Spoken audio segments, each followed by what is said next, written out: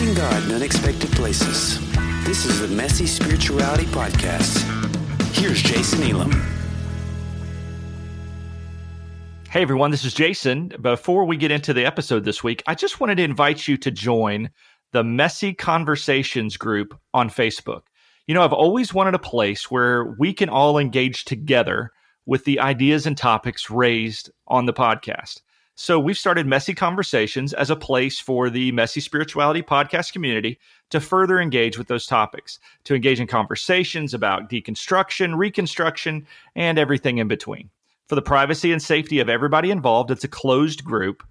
Healthy, respectful debate is, of course, encouraged, but any name-calling, finger-pointing, accusatory, or toxic conversation gets folks bounced from the group. Hopefully that won't ever be an issue.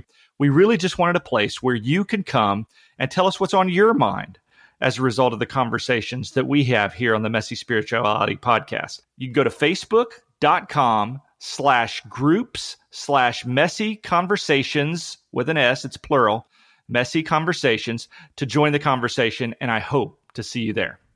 Matthew Korpman is a student at Yale University's Divinity School, pursuing a Master of Arts in Religion.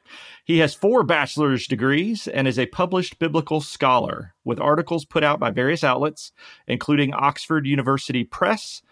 Moreover, he is the author of the explosive new book, Saying No to God, A Radical Approach to Reading the Bible Faithfully. Welcome to the Messy Spirituality Podcast, Matthew Korpman.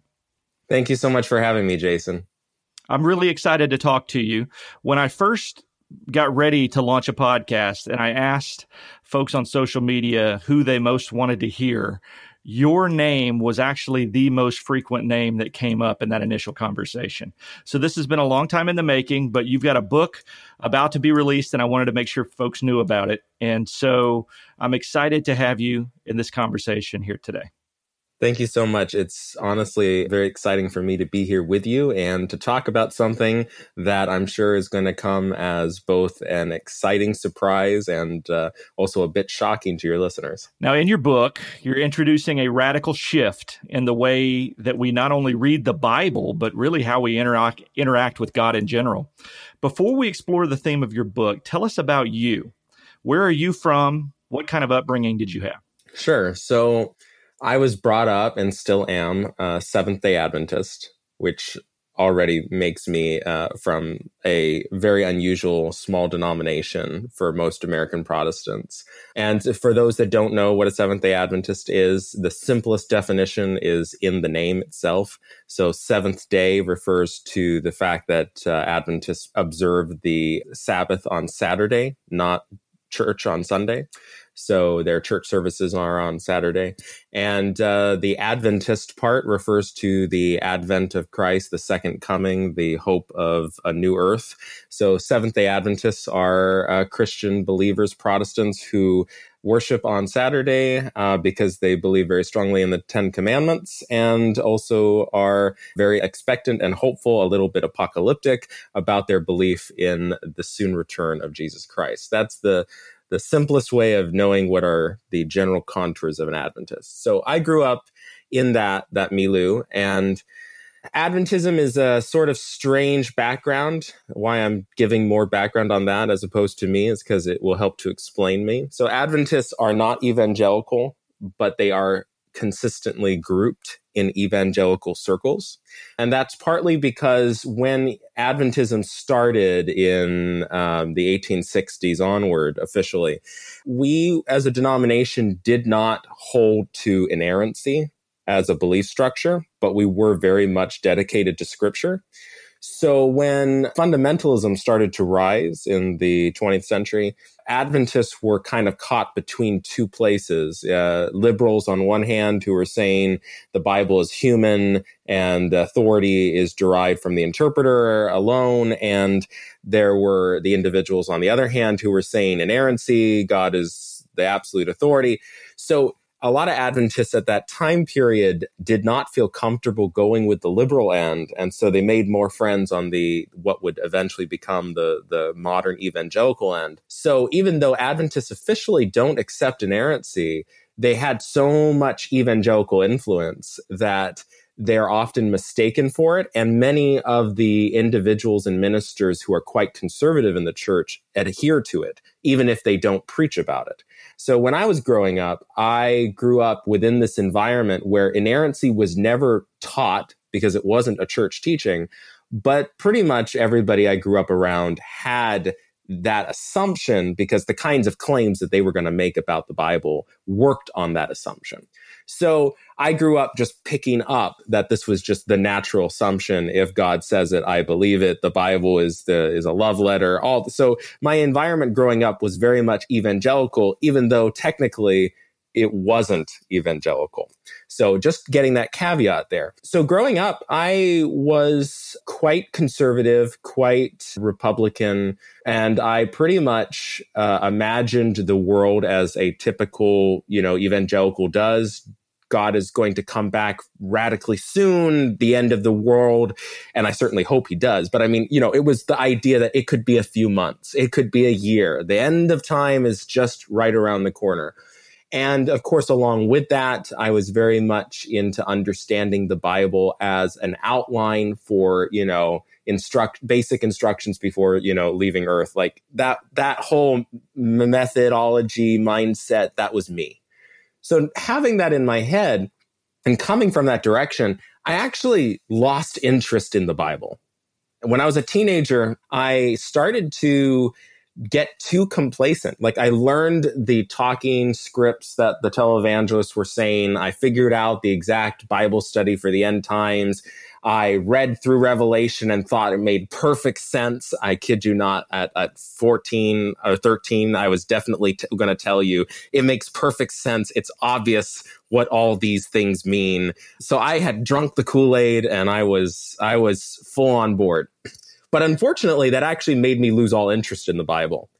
I was extremely spiritual, and that stayed the same. But I got really complacent when it came to Scripture. If Scripture's purpose was just to help me get to heaven, and I just needed to know the big tests and signs that were going to come when the Antichrist arrived, well, then I didn't really need to care if there was a random story in Exodus or Numbers that I had missed. I didn't need to worry if there was an interesting anecdote I didn't know in Chronicles. It wasn't really important because I knew the parts that were the most important. I had my own canon within a canon for what was necessary practically. Now, my relationship with God wasn't really affected by that, and I owe that to my mom because she herself focused primarily on ideas of love and on understanding God as relational and not doctrinal. It wasn't that she was against any of these things, but she just intuitively had a better sense of what was the important aspects. So my relationship with God was based on more the teachings and stuff I got from my mom, whereas I had all this other junk that I was constantly filling myself with from different ministers. Now, what really did it for me is I read a book by Bart Ehrman called Misquoting Jesus. It's a favorite book among evangelicals. It probably is, it's a devotional favorite. I know everyone's like, yawn, man, conservative. Right? No, I mean, for all the people who complain that Bart Ehrman is the wrecker of people's faiths and is the enemy of the evangelical church, I owe my whole faith and excitement in the Bible to him. So it was really funny. I was graduating from high school and I was at my church's local Bible bookstore, and I was friends with the owner. And I was in the back of the store where he kept some books that he didn't know if he should sell them because they were too controversial. So the secret stash. Yeah. And there was Marvin Meyer's The Nag Hammadi Library, and there was Bart Ehrman's Misquoting Jesus, both in hardcover. And I saw both, but I was really drawn to Ehrman and his statement about who changed the Bible and why. And before this point, if you had asked me, what is a Bible scholar? I would have told you it's that televangelist I watch on TV. He knows his Bible really well. Like, I had no conception about what a scholar was in relation to the academy, a professor, nothing. I would have just thought a Bible scholar is a really good, knowledgeable preacher. And so reading Ehrman was the first time I found out that there was anything called biblical scholarship. And it blew me away. I think I read that book in 24 hours, and I was upset, I was excited, I was angry, I was happy.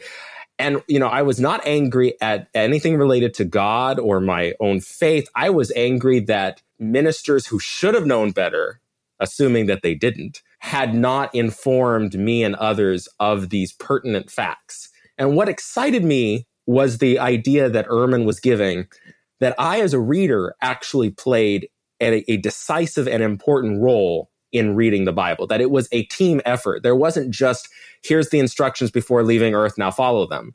But I had to actually figure out, one, did this text even say this instruction to begin with? And then how do I interpret that instruction? And the freedom was just exciting, because my view of the Bible was so static and stale. Suddenly, it just blew up, excited. So that really just launched me into a long search that has now been about 10 years now since that day occurred, and has taken me to Yale Divinity School, where I that journey from that point to this point, where I'm so different and yet in many ways relationally the same. To understand me, you have to understand I've been through the gamut of it. And throughout the period of those 10 years, I've been in constant conversation, debate, and exciting back and forth with countless individuals, both in my family, outside my family, in my church, outside of my church. And in each conversation, I was coming closer and closer to trying to answer the question, what is the relationship between the reader and the text of the Bible? And how does that relate to our relationship with God himself? And that journey is something that obviously lots of people go on to try and figure out. But that journey wasn't for me really brought to the pinnacle until I was in my undergraduate studies at La Sierra University in Riverside, California. I was in a class by my ethics professor and theology professor, Maury Jackson, and he was going over what is known as Euthyphro's dilemma, which is a story told in Greek literature where basically Socrates is in a debate over the question of why, or not why, but what is the relationship between morality and the gods. And the dilemma is that there's two possibilities, according to the dilemma that Socrates gives. One is that the gods, because they were obviously polytheists, so they had lots of gods to choose from. Do the gods believe that something is good because it is good? So that's why they tell us to enjoy it. Or is it good and that's why the gods like it? So the dilemma here is goodness something distinct from God, which God recognizes? Or is God simply the one who states it, and so it is good? Does goodness intrinsically come from whatever is said, or is goodness something that is recognized and thus, in a sense, is equal and distinct? So that was shocking to me, only because that same year I had been reading in the Bible some controversial passages that typically Christian apologists stay away from. And I remembered distinctly in my head that there were characters in the Bible who rejected something God said, and then God went with what they said, but the characters affirmed that what they said was from God. So there was this direct paradox in which I was like, wait a minute, Socrates' dilemma is missing something here. There is some element about morality and God that is neither is it distinct or is it only what God says, or else characters like Abraham and Moses couldn't do what they did in Scripture. So that ultimately ended up really kind of exciting me to want to start exploring this idea, and eventually led to me writing this book. What led you to write this specific book at this specific time? It seems like books that really have an impact and a paradigm shift, they come at just the right time. So why is right now the right time for this book? I think that right now is the right time because it's honestly been the right time for a long time. In truth, the issue at the core of this book is whether or not inerrancy is in fact legitimate in its very premise. So that question has been a pertinent one for a very long time due to the fact that inerrancy has been utilized in so many negative and detrimental ways against people and against society. So the question has always, and the need for the kind of work that this book is doing has always been there. And in a certain sense, I'm only sorry it hasn't come out sooner to deal with.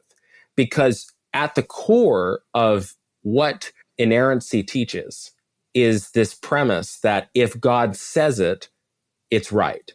Or to put another way, if God says it, I should do it. And if that premise is retained, then it's perfectly fine for the debates we're having to keep on going forever. And partly because of this simple fact, that if you believe in inerrancy and truly, truly accept it, there is no more room for individual logic.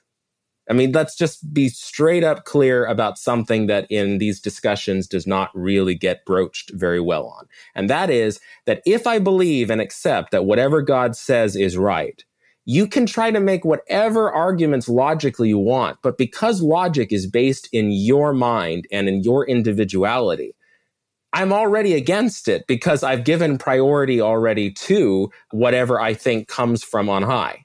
So if that gets the credibility, you can try to show a contradiction in the Bible. And if I can find a way to get out of it, then I'm going to be able to say that's true because I already, through circular reasoning, believe that this is without error. You're never going to win because you're trying to debate with logic. They're trying to debate on the premise that they don't need logic and logic could lead them wrong. So from the get-go, you can't argue with logic with somebody who doesn't accept logic as the ultimate rule. So to begin, if you want to tackle inerrancy, the current debates don't work. You can try to show this and that, and all you're doing is talking to a wall. The only way you're going to really actually get to the heart of the dilemma about scripture between liberals and conservatives is to actually deal with the very premise that inerrancy gives you, which is that if God says it, that automatically means that I should believe it or should do it or should accept it.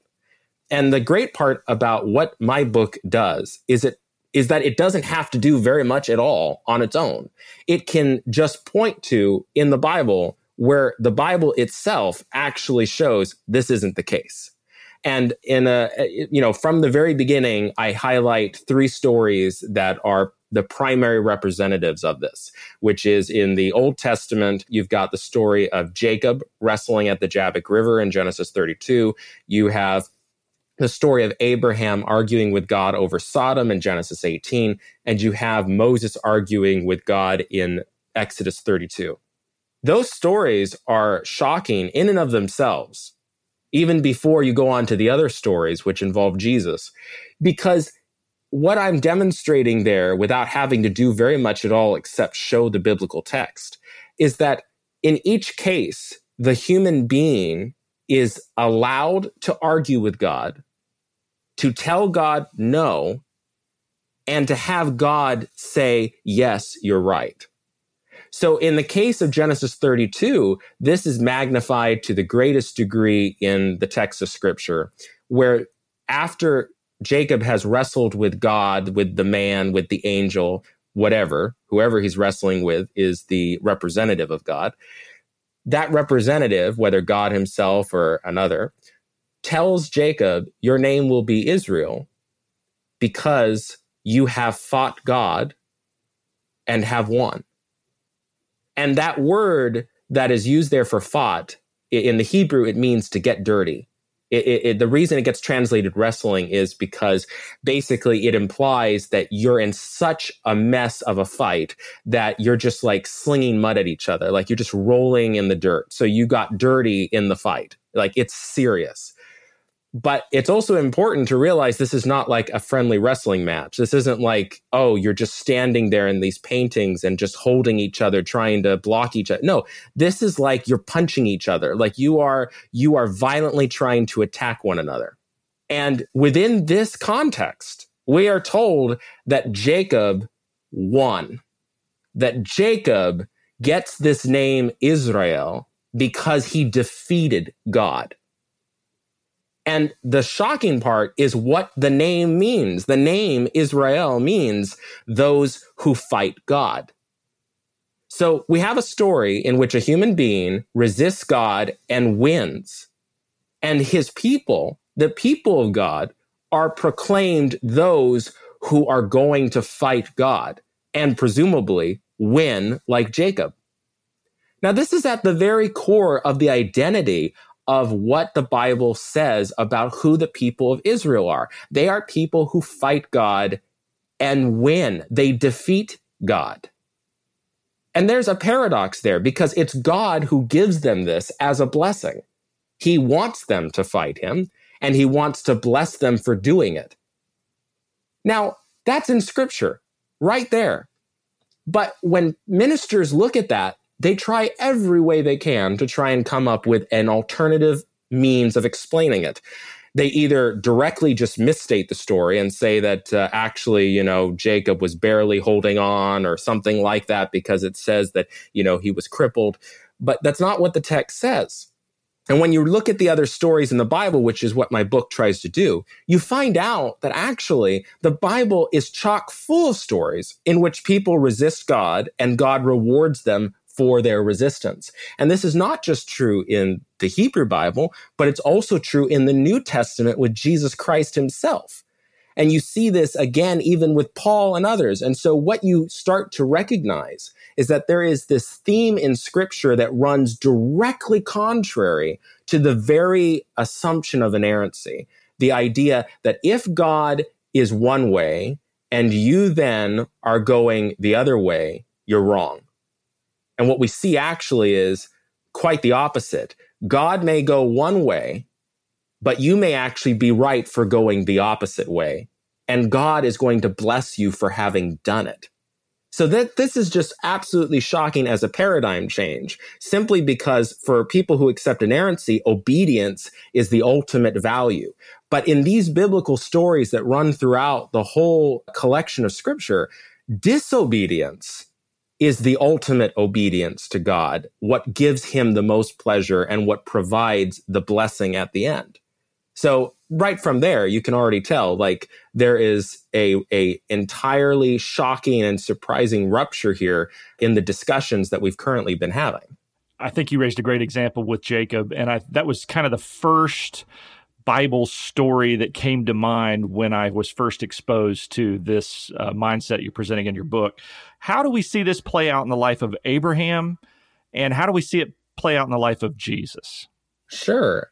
I mean, there's lots of ways in which it plays out in the life of Abraham. The most direct one that's kind of exactly corollary to what we're talking about with Jacob is in Genesis 18, when God comes to Abraham and tells him, "Oh, I have heard bad things about Sodom, and I'm sending my 2 angels here to go and investigate."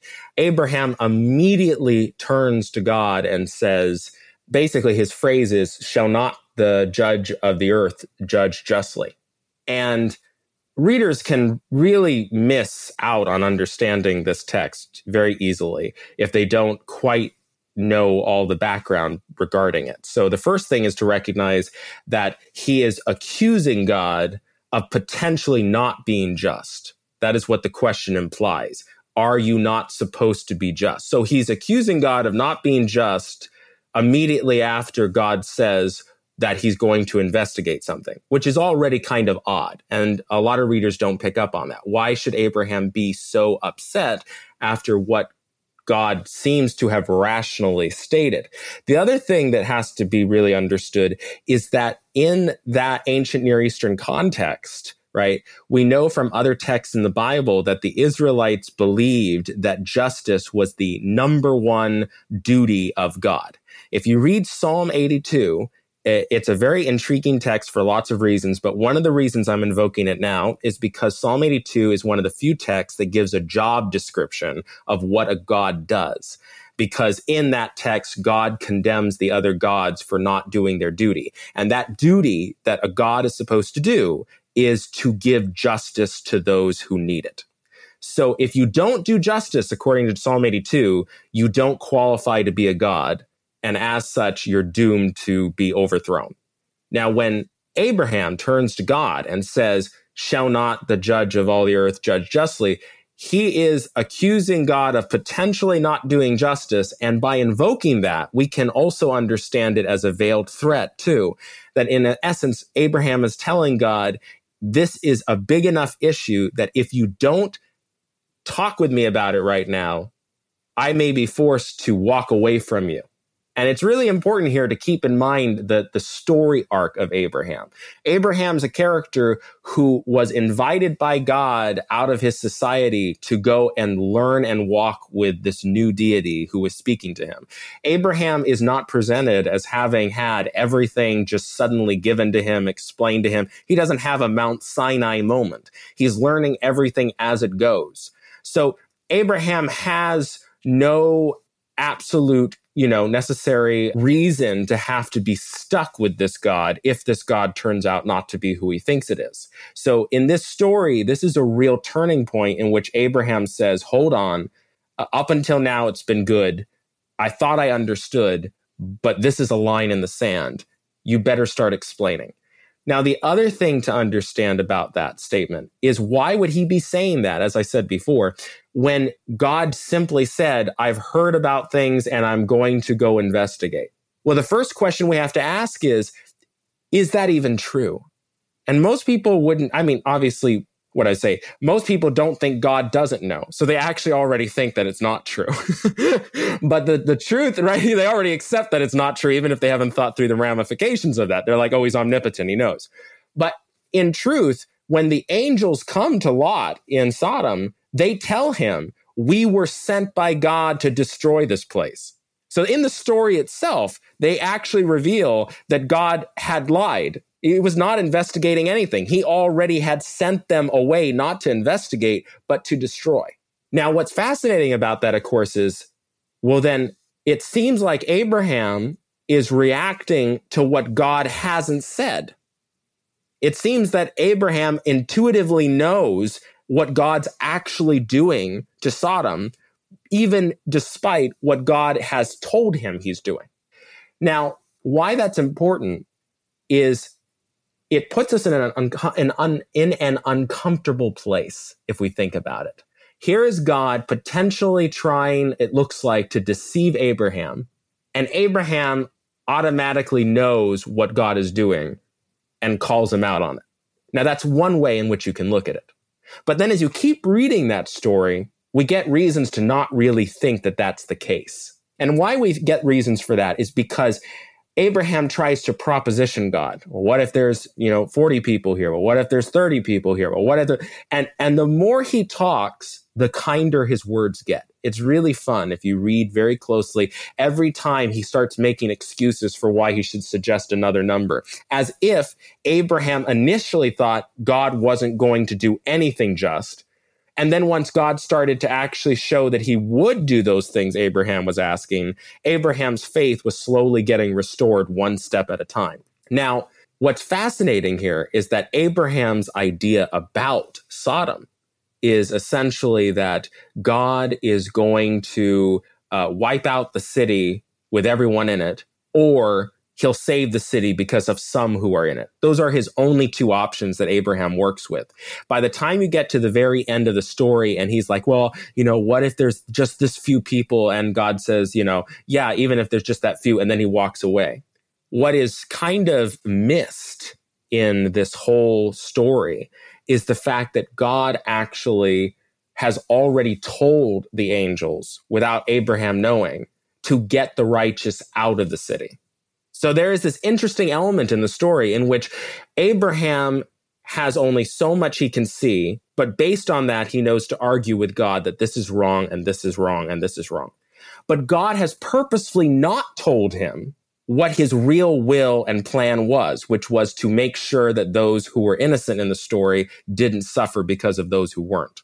Now, within that context, the question becomes, well, if God already did answer and was doing the thing that Abraham wanted, why didn't he actually explain that to Abraham at the start?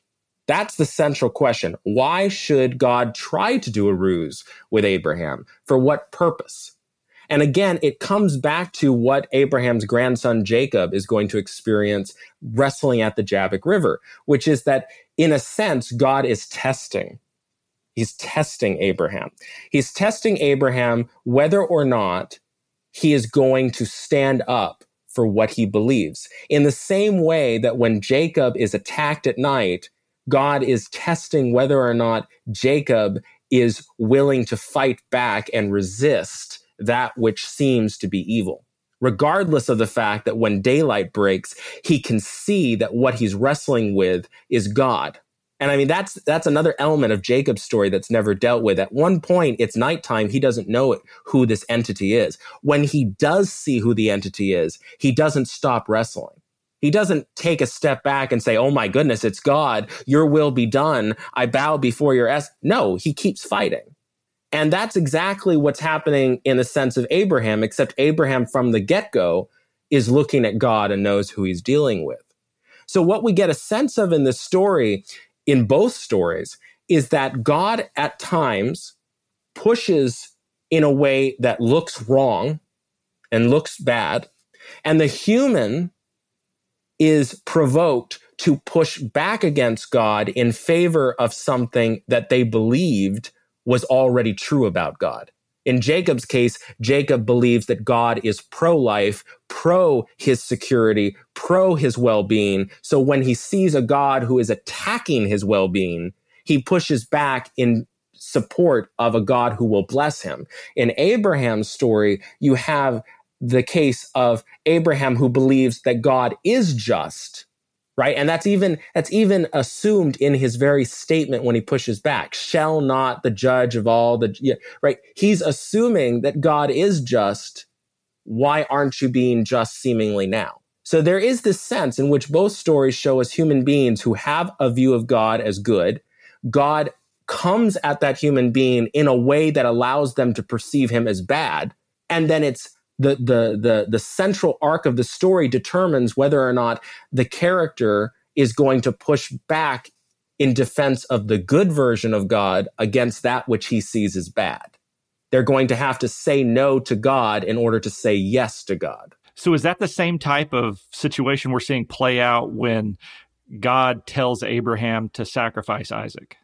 So then you come to that, right? Because so many people will talk about the fact that, yeah, that's fine and dandy that, Abraham seems very, assured in himself to fight God over the issue of Sodom and Lot. But how come we don't see that same kind of scenario playing out in, of course, Genesis 22, that awful, awesome text that continues to captivate imaginations the world over? Well, what ends up happening there is really to understand that the first step we have to do is recognize the context of Abraham's situation he lives in, and also to understand the anachronism we're bringing to that text. So the first step, the historical context, in Abraham's time, child sacrifice was not the abhorrent thing that we currently think it is. That's really hard to believe, but when you look back over ancient texts, you find out that even if a culture didn't necessarily practice child sacrifice, that culture knew of all the other cultures that did. And it was a widely accepted possibility, even if it was not widely accepted practice. It was not unheard of to imagine that a God would want your firstborn child or your favorite child as the greatest gift that you could offer as a sacrifice. So human sacrifice, as horrible, abhorrent as it is to us today, was not an abhorrent idea in the cultural milieu that Abraham would have grown up in and been exposed to. The other thing that one has to recognize then is that we bring an anachronism from our modern age when we read that story. We think to ourselves that it's obvious that child sacrifice is horrible and that Abraham should be abhorred by this idea and that it should be absolutely terrifying to think that, Abraham does not seem to react negatively. When really, that's an anachronism. Historically, it makes sense why Abraham would not have reacted negatively to that. It makes total sense why he would have accepted it, because that was an acceptable practice at that time.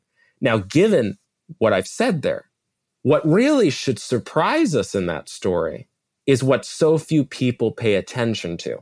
And that is that, one, Abraham has never had a Mount Sinai moment like Moses. He's never been told what God's will is in some great speech. He's never been offered 10 steps to recovery or what. He just walks every day learning new things. And up until this point in the story, there has been no mention of child sacrifice before. And I don't think that's just by chance. I think that's also important for the narrative, that as a reader, you know that it hasn't been mentioned. Abraham doesn't necessarily know anything about what will become later Israelite theology about it. So Abraham is in a place where he's figuring out who God is. And when God says, I want you to offer your kid as a sacrifice, he goes, or you'd imagine he goes, oh, so I just learned that you're like the other gods I've heard about. You're similar to them. That would be the natural inclination for Abraham to realize, okay, you are not dissimilar in this respect from the other gods. Now, what gets shocking is when he's walking to the mountain with his son and with the servants. He stops the servants and tells them, the boy and I are going up the mountain, and we will return. And what people miss in that story is the fact that he says, we will return. Now, just to get this out there, this does not refer to resurrection.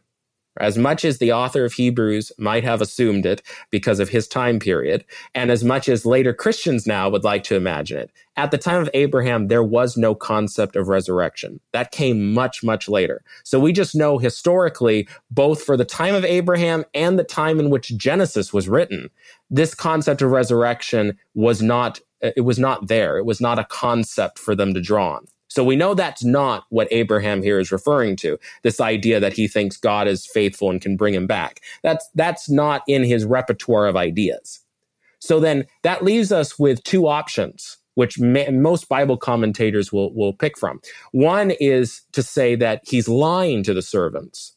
But that doesn't make sense because historically, child sacrifice is not an unheard of idea. And these are slaves. They're not going to rebel against him to protect the son when they've grown up the same as Abraham in an environment that allows for gods to want child sacrifice. So it doesn't even make sense that they're going to push back. So there's no reason for Abraham to lie to them. So then that leaves you with one other option. And that is that he really does mean what his words imply. And that is that he does believe that Isaac is going to come back down with him. So that means he does believe that God isn't going to actually have him kill. And you get that confirmed when he's walking up the mountain with Isaac, and Isaac says, where's the sheep? He says, God will provide one. Again, you have the two options. One is to say he's lying to Isaac just like he maybe lied to the servants. But if, in fact, you've already discounted why he would lie to the servants, then you don't really have a strong reason to believe that he's lying to Isaac, when the other option is much more probable, that he's honestly telling the truth. God is going to provide an alternative way. He's not going to allow this to happen. Now, that's really important because that's what should shock us as readers. There is no reason for Abraham to believe that God is going to do something like that. He has no message from God, no divinely ordained commandment. He's had no experiences, and yet he's come to know God's character so well that he actually believes that he knows that God would not have this happen. So when you get to the final scene, when the angel calls out and says, "Stop, Abraham, stop," what people miss on is that the very beginning of the text in Genesis 22:1 said this was a test. And most people assume that the test was that whether Abraham will obey or not. But that makes no sense because it was common practice for people to accept that a God would want a son to be sacrificed. So this isn't as remarkable a test as it sounds for Abraham's age. In Abraham's age, this was just kind of part of the common religious ideas. What is surprising is that after Abraham is told to stop and he puts down the knife, the angel says, "Because you have listened to my voice, you have, in fact, passed the test. And what unfortunately so many of us have done is that we've heard this and we've thought, oh, that's in reference to the fact that Abraham left to go kill his son. But there were two voices. There's the voice in the beginning that says, go do it. And there's the voice from the angel who says, stop. And it's that second voice, that voice from an angel, that voice not from Elohim, that voice that calls out against the religious practice of that time that Abraham listens to. He could have kept going. He could have told the angel, not even an angel of light will prevent me from what God has told me to do, but he doesn't. He listens to the second voice. And I think, unfortunately, people have tried so hard to make this story about obedience. And so they see it as contrary to Genesis 18 story over Sodom, when in reality, Genesis 22 is the epitome of what Abraham has grown from to become since Genesis 18, which is that he knows God so well that he knows that what is in fact occurring here is a test of God's character. So for every person who's ever read that story and said to themselves, oh yeah, I definitely don't like this, or I feel uncomfortable. When Richard Dawkins in his new book writes that this story is terribly horrific and uncomfortable, right? That is the point. And the point is that Abraham figured that out, and he didn't need God to order him to do so. He was able to figure out, based on his relationship with God, what would be contrary to God's character. And that becomes really this foundation that my book kind of is built on, focusing on. This idea that, yes, God said something, but did that something contradict what God's character is, so that you would be against it? In Abraham's case, he is against the order that God said. He's telling his servants and his son, this isn't going to happen. This isn't the God I know. He is trusting his own intuition versus the direct words of God, and he's rewarded for it. In Genesis 18, God is trying to get Abraham to push back against him, in one sense, to see, does Abraham truly know who I am? In other words, is Abraham just going to follow whatever I tell him like a good Nazi soldier? Or is Abraham totally captivated by my character so that he's becoming a replica of me? So that if I, as God, step outside of who I am, he'll notice that he's in love with who I am and not simply what I am. That he's in love with the character and heart of God, not necessarily the power and majesty of just being a God.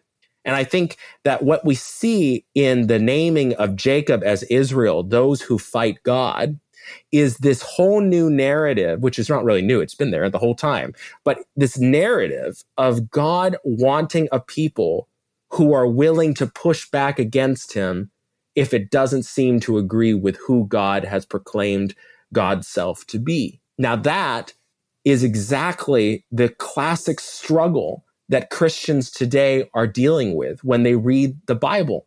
Because on the one hand, they're reading texts like John 3:16 that say God loved the world so much. And on the other hand, they're reading texts in the Old Testament that talk about bashing babies' heads in, and that God is going to rip out the wombs of the enemy nations. And these two ideas don't go together. And they think, oh no, what am I supposed to do? And my book is trying to kind of bring out this narrative from Scripture to say that, well, actually what you're supposed to do is be just like Jacob, be just like Abraham, say no to God, because in doing so, you're ultimately saying yes to who he truly is. That raises an interesting question, Matthew. And our mutual friend, Bo Hoffman, Esquire, asked this question of you. What do we do with the portraits of Scripture that seem to indicate that God is commanding violence and even genocide, but the listeners don't challenge God? They don't push back, meaning it seems like God commands violence and the listener simply commits the violence out of their faithfulness to God. When the listener wrestles with God, they come to a deeper understanding of love. But when they simply obey what they think God is saying to them, they commit terrible atrocities and harm. Is God complicit in those atrocities? Well, I guess it really depends, if I can clarify what Bo's question is. Is he speaking about within the stories in the Bible, or is he speaking about listeners today who read the Bible? I think he's referring specifically to the Old Testament passages where the common belief was God ordered genocide. You referred to babies being dashed against rocks, things like that. Yeah. I think what's interesting is there is no stories in the Bible where a human disagrees with God or has a reason to disagree with God, and God gives them this thing to do that's terrible, and they end up doing it. Any time in which the Bible has a story about a human being who had a reason to disagree with God, the human wins. In every story when it has to do with God's true character. And then you have stories in which humans disagree with God, in which it's not about his character. So for instance, Jonah, where in fact, in the story of Jonah, unfortunately, the story gets so badly stated by some ministers, they almost paint it like Jonah ran away because he was afraid of the Ninevites and he didn't want to go ahead and tell them these things because you didn't know what they might do to him. I've heard that sermon, and it's a joke of what it does to the text. Jonah's story specifically states in the midst of the book, Jonah turns to God and says, I knew that when you told me to go preach this to them, you were going to forgive them. I knew it. And I disagreed with it. And that's why I ran away. And I'm mad at you now that you did it. And what's important about that is that's one story of a number of stories in which somebody doesn't like God's loving character or graceful character, fights against it, and ends up losing. So we have these two stories within the Bible, these two modes. Either the human being sees that God's acting unlike God and wins the battle by getting God to be more like God, or a human being doesn't like who God is and tries to get God not to be like God, and he loses. Now, within that spectrum, you have other stories throughout the Bible in which it simply says that God wants these things to be done and they're terrible and woe is great as God, and we do those things. And in those narratives, and in respect to people who read those narratives, I think what has to be understood from the get-go, right, is that when we're reading the Bible, we are reading, even according to the Bible writers themselves, human individuals who are reflecting on God. And in that capacity, they're interpreting God in the same way we interpret God when we're reading the text. Now, that sounds radical, but I'll give an example of where I think it comes into play really well. We have a book like Joshua, which is extremely, extremely troubling to many Christians. And in that book, you have God constantly, seemingly being at fault for things that cause devastation and violence on a super large scale. Now, turn to the story of Esther. And Esther's another terrible story. I know some people are going to be like, what? What do you mean it's a terrible story? Esther is a horrible book. And I would love to you could do so much with that. But the last 2-3 paragraphs of that book are genocidal. Like, they're just absolutely horrific. And at the end of that story, Esther basically turns the tables and says, let's have the Jews have the freedom now to kill anybody they want. It's terrifying. They always leave it out of the movies because it would just completely change the whole picture of Esther that everyone grows up with from Hollywood. But in that book, God's name is never mentioned. God is not said to be the reason Esther thinks to seek violence against these people. God is just plain not said to be explicitly in anything. Even though you know God's in this story, you can see providence working, but it's not actually explicitly said. And in fact, that bothered some people so much that in the Septuagint, they actually edited the book to add in the Greek version references to God so that the book would seem more religious. But I would argue that really Esther might be the best because it doesn't have God in there. And the reason is, in Joshua, God is everywhere, and it's always said that God was the reason that this happened and this happened. But in Esther, God's not there. The human beings are making their own decisions on their own merits for why they seek violence. Now, what if Esther is really what Joshua is? What if Joshua is just the edited version of Esther?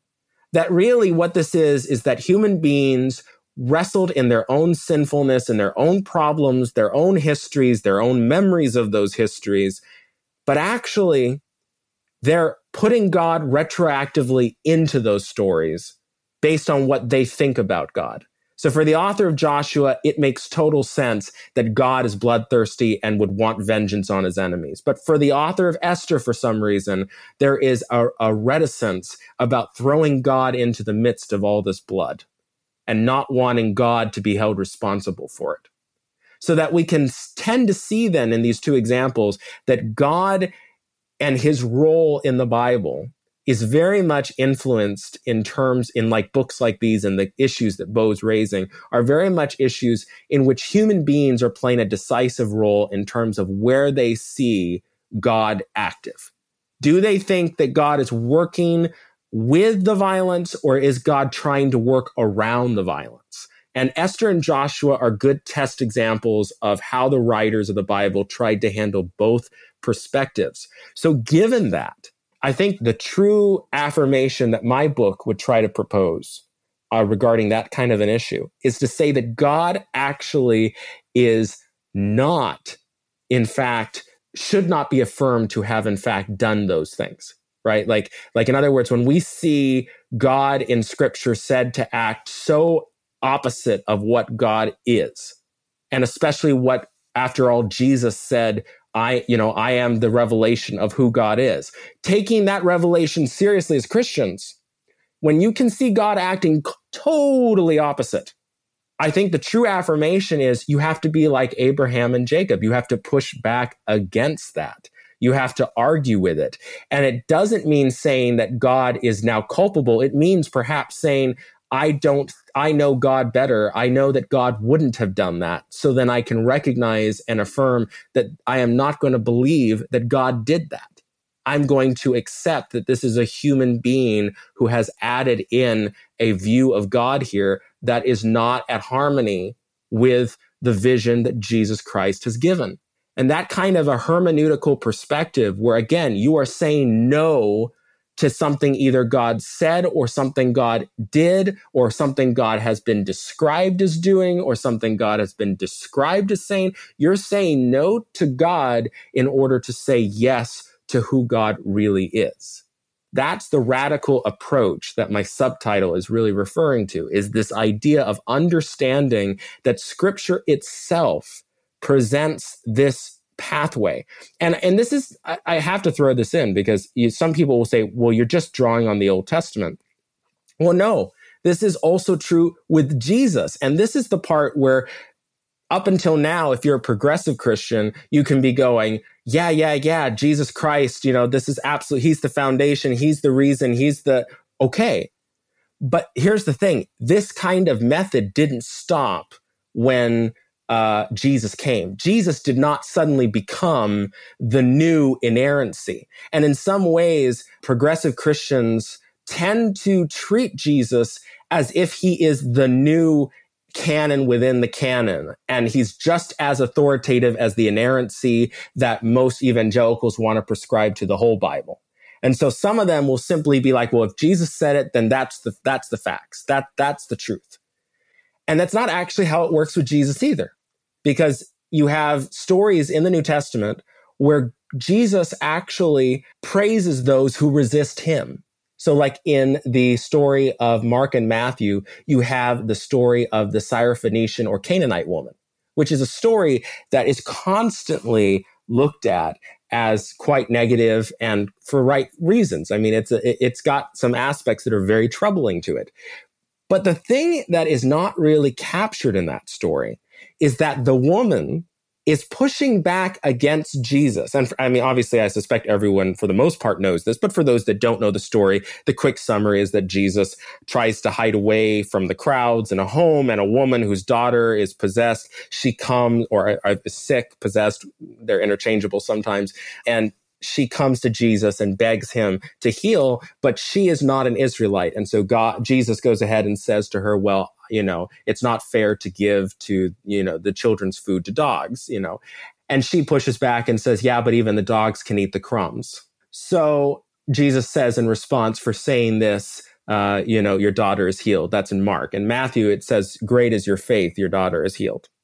So what is usually missed in this story is that the woman is telling Jesus he's wrong. She's outright telling him, your logic has a failure.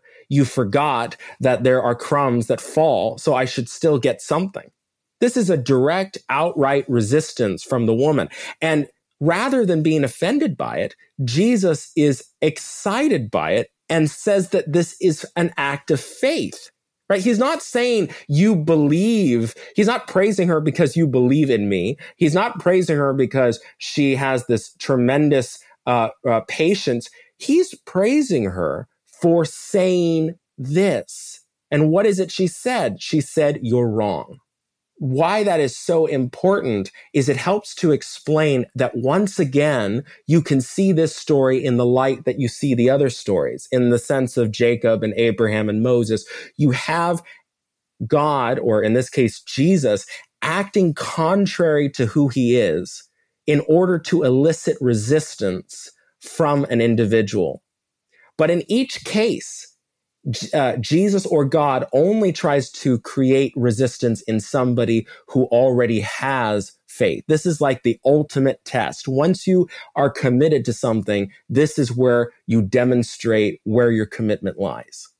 And you see this in the same, again, with another woman in John's gospel, when the famous story at Cana with the wedding and the water turned into wine. Mary comes to Jesus and says, there's no wine. You need to do something. And Jesus says, woman, my hour has not come yet. Okay. That seems pretty definitive in terms of inerrancy, in terms of God's will, it seems pretty clear. If Jesus, and in John's gospel, he's certainly the living incarnation of God. If, God himself in human form tells you this is not my time, that seems like it's pretty definitive. But Mary ends up just turning around and walking over to servants and saying, yeah, do whatever he says. Well, Jesus already told you. He's not going to do it. Not his time. She doesn't listen. She ends up in faith contradicting Jesus and saying, go over there. He's going to tell you to do something. And what does Jesus do? He ends up doing it. So you can either, again, assume that Jesus is somehow acting in contradiction, that Jesus is only doing it because of Mary. Or once again, you can see this provocateur theme here in which Jesus is actually trying to test Mary as to whether or not she knows him well enough to know that regardless of what he said, that his true character will do the thing she needs. And I think that as readers of the Bible who are interacting with this text, right, our biggest issue is to figure out what is the relationship between me and the Word of God. Or, or to be careful because of my friend Keith Giles, as he would say, the Word of God is Jesus Christ. But what is the relationship between me and the words about God that I have here in the Bible? How do I relate between things that state that this is God's will when I don't feel that it is? And the truth that Scripture provides in story after story after story, ignored for far too long, is that actually God wants us to be committed to who who God really is, not just the fact that it is God, not out of some weirdly misplaced worship of divinity, but out of a true love for what the heart of that divinity is. And that difference is really the key to finding how one can have a faith like Abraham, like Jacob, like Mary, like that Syrophoenician woman, where we can truly be said to be in the light of God's grace and yet also not feel that we have to betray our conscience in order to be reverently in worship with that God. And that is always going to be that sort of that toss and turn. How can I affirm, John 3:16 and at the same time affirm something terrible in the book of Jeremiah? Well, you can't. And that's the point that the Bible has been pointing to. You have to make a choice. And unfortunately, with the doctrine of inerrancy as we've had it, you've been denied that choice because you've been told that you have to figure out a way to make the two work, when actually, biblically, the answer has always been, no, you have to make a choice. Which vision of God are you behind? Are you behind a vengeful, angry, tribal-like vision of God, or are you with Jesus Christ? And, Paul said it best, before, we had darkness alone. And now, we've been given this enigma, this vision of something we're coming to understand. Part of that means we have to really know where our heart lies in terms of scripture and in terms of God's character. And so, when people say, I have trouble that my evangelical neighbor or whoever, whatever denomination you are in or group, if you hold a view that paints God like a monster, then you definitely have to recognize that you're going to need to make a choice. Do you accept that view is true? Or do you righteously reject that view in the same way that Abraham rejected the implications of what God might do to Sodom, that God might not be just? You have to call it out. And it's part of what true faith is. Matthew, I think you're onto something with this book, and I hope people will get a copy of it and wrestle with the ideas you present for themselves. We've been talking about it for over an hour, but I feel like we've barely scratched the surface. What is the best way for people to engage with you online after they read the book to explore these ideas further? Well, I'd recommend and definitely ask them to go to www.matthewjkorpman.com. And just to spell that out for people who may not know the last name, so it's MATTHEWJKORPMAN. And that's P as in Paul, because some people hear T. So basically, they can go there. They can catch me on Twitter. They can find me potentially on Facebook, at least for the time being, unless this book gets too popular. But I can dream. But the thing is that really what I hope people will do after they read this book is that they're going to start talking about it with the people who need to hear about it. I really hope, more than anything, that this book sparks the kinds of conversations we're not currently having. And so that when somebody comes to you and says, oh, you're just picking and choosing what you want to believe. You just take this scripture, but you forget the Bible also says this terrible thing that God did, and you have to take that into account. That this book provides that biblical foundation for somebody to be able to turn to them and say, oh, I know that it says that, and I reject it. And I reject it because that's not who God is. And that's why I accept this verse as opposed to that. And the real key here is to understand that we are trying to move beyond a conversation about, oh, God said it, to what the conversation should be is, well, what did God say? The content matters, not the identity of the one speaking it. And hopefully that's going to be something that can be taken forward in a lot more conversations. Very well said. Friends, once again, the book is titled Saying No to God, A Radical Approach to Reading the Bible Faithfully. You're going to want to get a copy of this one. It's a paradigm-shifting book endorsed by Peter Rollins, Brian McLaren, and others, published by Choir. It's available right now. You'll find a link where you can purchase the book in the show notes for this episode, along with links to find Matthew online. Matthew, thanks so much for joining us today. You're welcome here anytime, and I'm looking forward to the conversation this book's going to inspire. Thank you so much for having me, Jason. It's been such a pleasure. You've been listening to the Messy Spirituality Podcast. You can find us on Facebook and visit us online at messyspirituality.org. You can help spread the word about the podcast by leaving us a 5-star review on iTunes and sharing links to each episode on your social media. Thanks for listening. We'll be back next week with another episode.